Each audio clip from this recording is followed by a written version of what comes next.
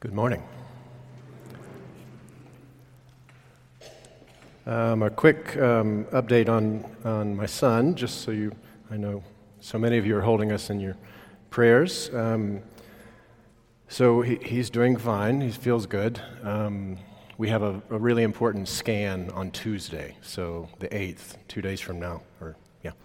It's an MRI. It's the first one we've done for a few months, really, since his surgery, to see how the radiation has done, and so we should have a sense. They're really looking to make sure that nothing has grown, and then we will start chemotherapy on the 21st of August, and that's for 6 months. And so we're kind of moving through the system. He and his sister are in Georgia right now with my parents, and then he's got another trip planned to Seattle with some buddies before chemo starts. You know, he's trying to take advantage of things while he feels really, really well before chemo starts. So can't tell you how much it means to us that this community is holding us through this, so thank you.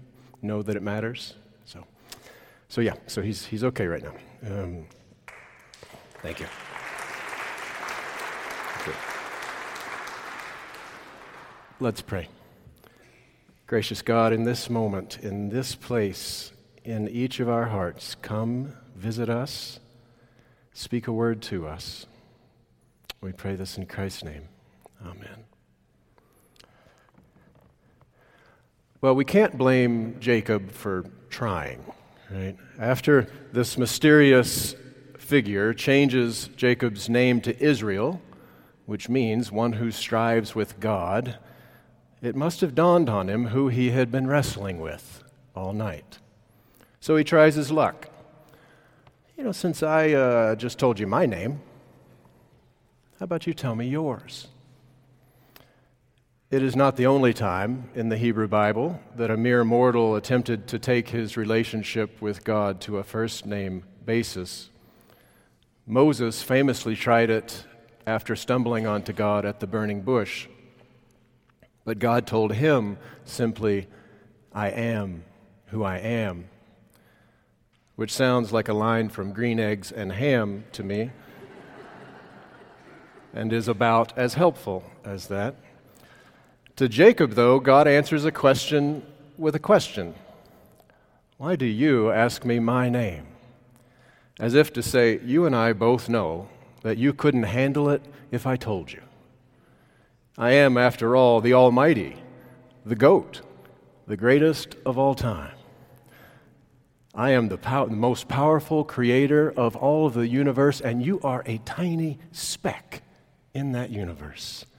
I am unknowable, unnameable, uncontrollable, uncontainable. I am who I am.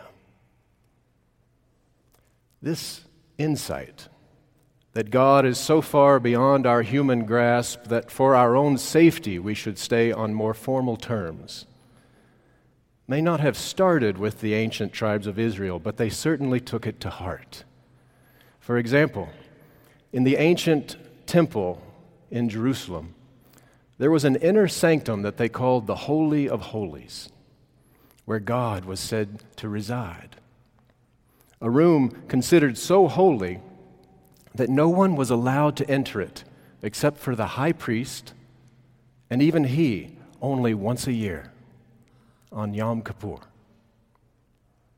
So strict was this rule that Jewish tradition says that they would tie a rope around the ankle of the high priest before he went in.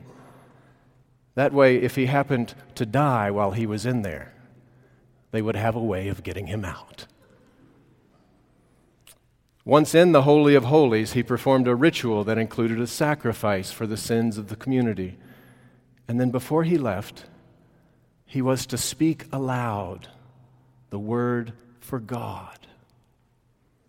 It was the only time all year that anyone was allowed to speak it. That word we now translate as Yahweh. But in Hebrew, the word is made from 3 letters that function primarily as vowels, making it almost impossible to know how to say it, which is, of course, the point.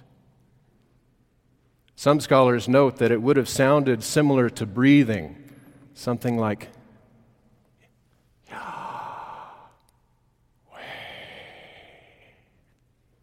Which prompted a gifted bat mitzvah student once to suggest that since that could also sound like crying, maybe the first thing every newborn does when they come into the world is speak the name of God.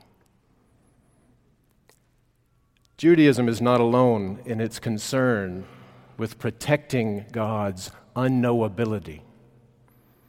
Islam has its own strict rules about images of Muhammad and artwork in mosques.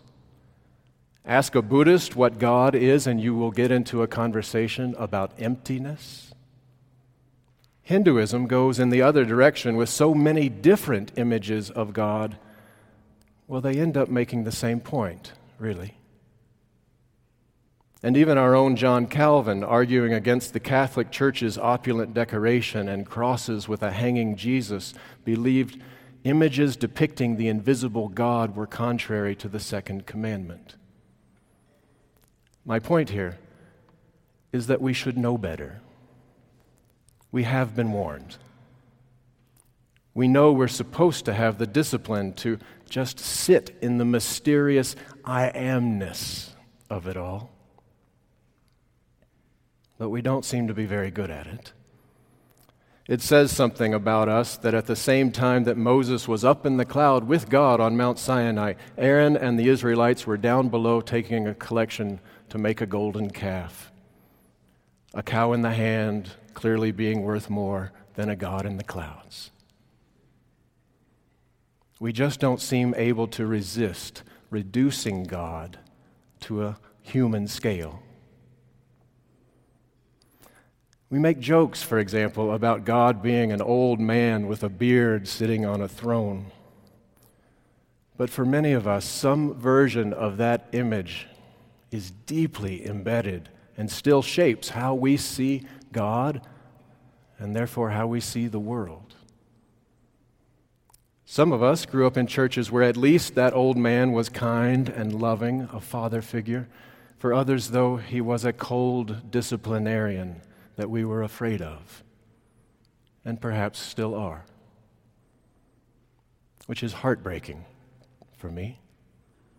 Because not only is this just an image, it is one created and promoted by church leaders who I would almost guarantee grew up with cold disciplinarian fathers. Any image of God that isn't grounded in the loving, welcoming, generous, joyful, forgiving image of Jesus that Jesus modeled for us is something we can let go of. Or even better, I think, is to go beyond all of our images and ideas about God and learn to trust our own direct experience. Because to say that God is unknowable is not to say that God is unrecognizable. We each have the ability to encounter the living God, like Jacob. He did not get to know God's name, but he did experience God intimately, powerfully, profoundly. And we can too. Remember the dot and the circle metaphor that I gave you a few weeks ago? To see ourselves as dots inside of the circle of God means two things. One, that we can never fully see the totality of God, which is what I've been saying this morning. But it also means that we are never not in the presence of God. God is never not right here, right now. And sometimes we experience that in profound, life-changing moments. I talked about some of the experiences I've had a few weeks ago. But today I have in mind something more everyday. No less hard to put into words, though. But I'm going to try. So if we start with the idea that everything in the world is bounded and bordered by other things,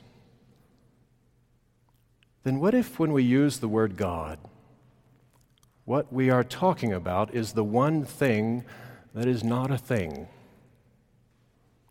What if by God we mean the great no thing that gives rise to everything? And what if God is experienced as the silence beneath the noise, as the space between things?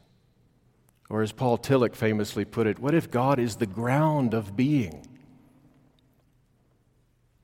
Which I know is all still pretty abstract. So to speak very literally, what if we can experience God as a kind of aliveness, moving in and through everything, including ourselves? An aliveness that is subtle, but ever present. An aliveness we don't usually notice, but when we slow down enough and get quiet enough, it's right here, like a hum. Or kind of like the light shining through the stained glass windows. We get so focused on the windows themselves, the things of this world, that we don't notice that there is light shining through them. And when we get really quiet and really still, we notice this aliveness that we feel isn't just neutral. It shines with certain qualities, like joy and peace and love. And when we are resting in its presence, we can feel those same qualities in ourselves. Perhaps because, as Genesis says, we are made in its image. It's not that God is made in our image. God doesn't have arms and legs. We are made in God's image. That same unnameable, unknowable, no thing is in us. Because this aliveness, this is God, I think. It's not the fullness of God. The fullness of God will always be beyond us, but it is a window, a glimpse, a presence which is always right in front of us. Remember the high priest with the rope tied to his leg before he went into the Holy of Holies? There's an alternate explanation in the tradition that claims that the rope wasn't there in case he died. It was there because they knew that when he beheld the magnificence of God's presence, he would never want to leave. My hope is that more and more, this is how you and I live our days. That the more we learn to let go of those tired, old, too small images of God, the more we will learn to attune our hearts to that pulse of aliveness in the world. The more with every inhale and exhale, we will learn to say that unnameable name of God. And that even in the midst of life's stress and worry, the more we will be able to see that we are already in the Holy of Holies. We always have been.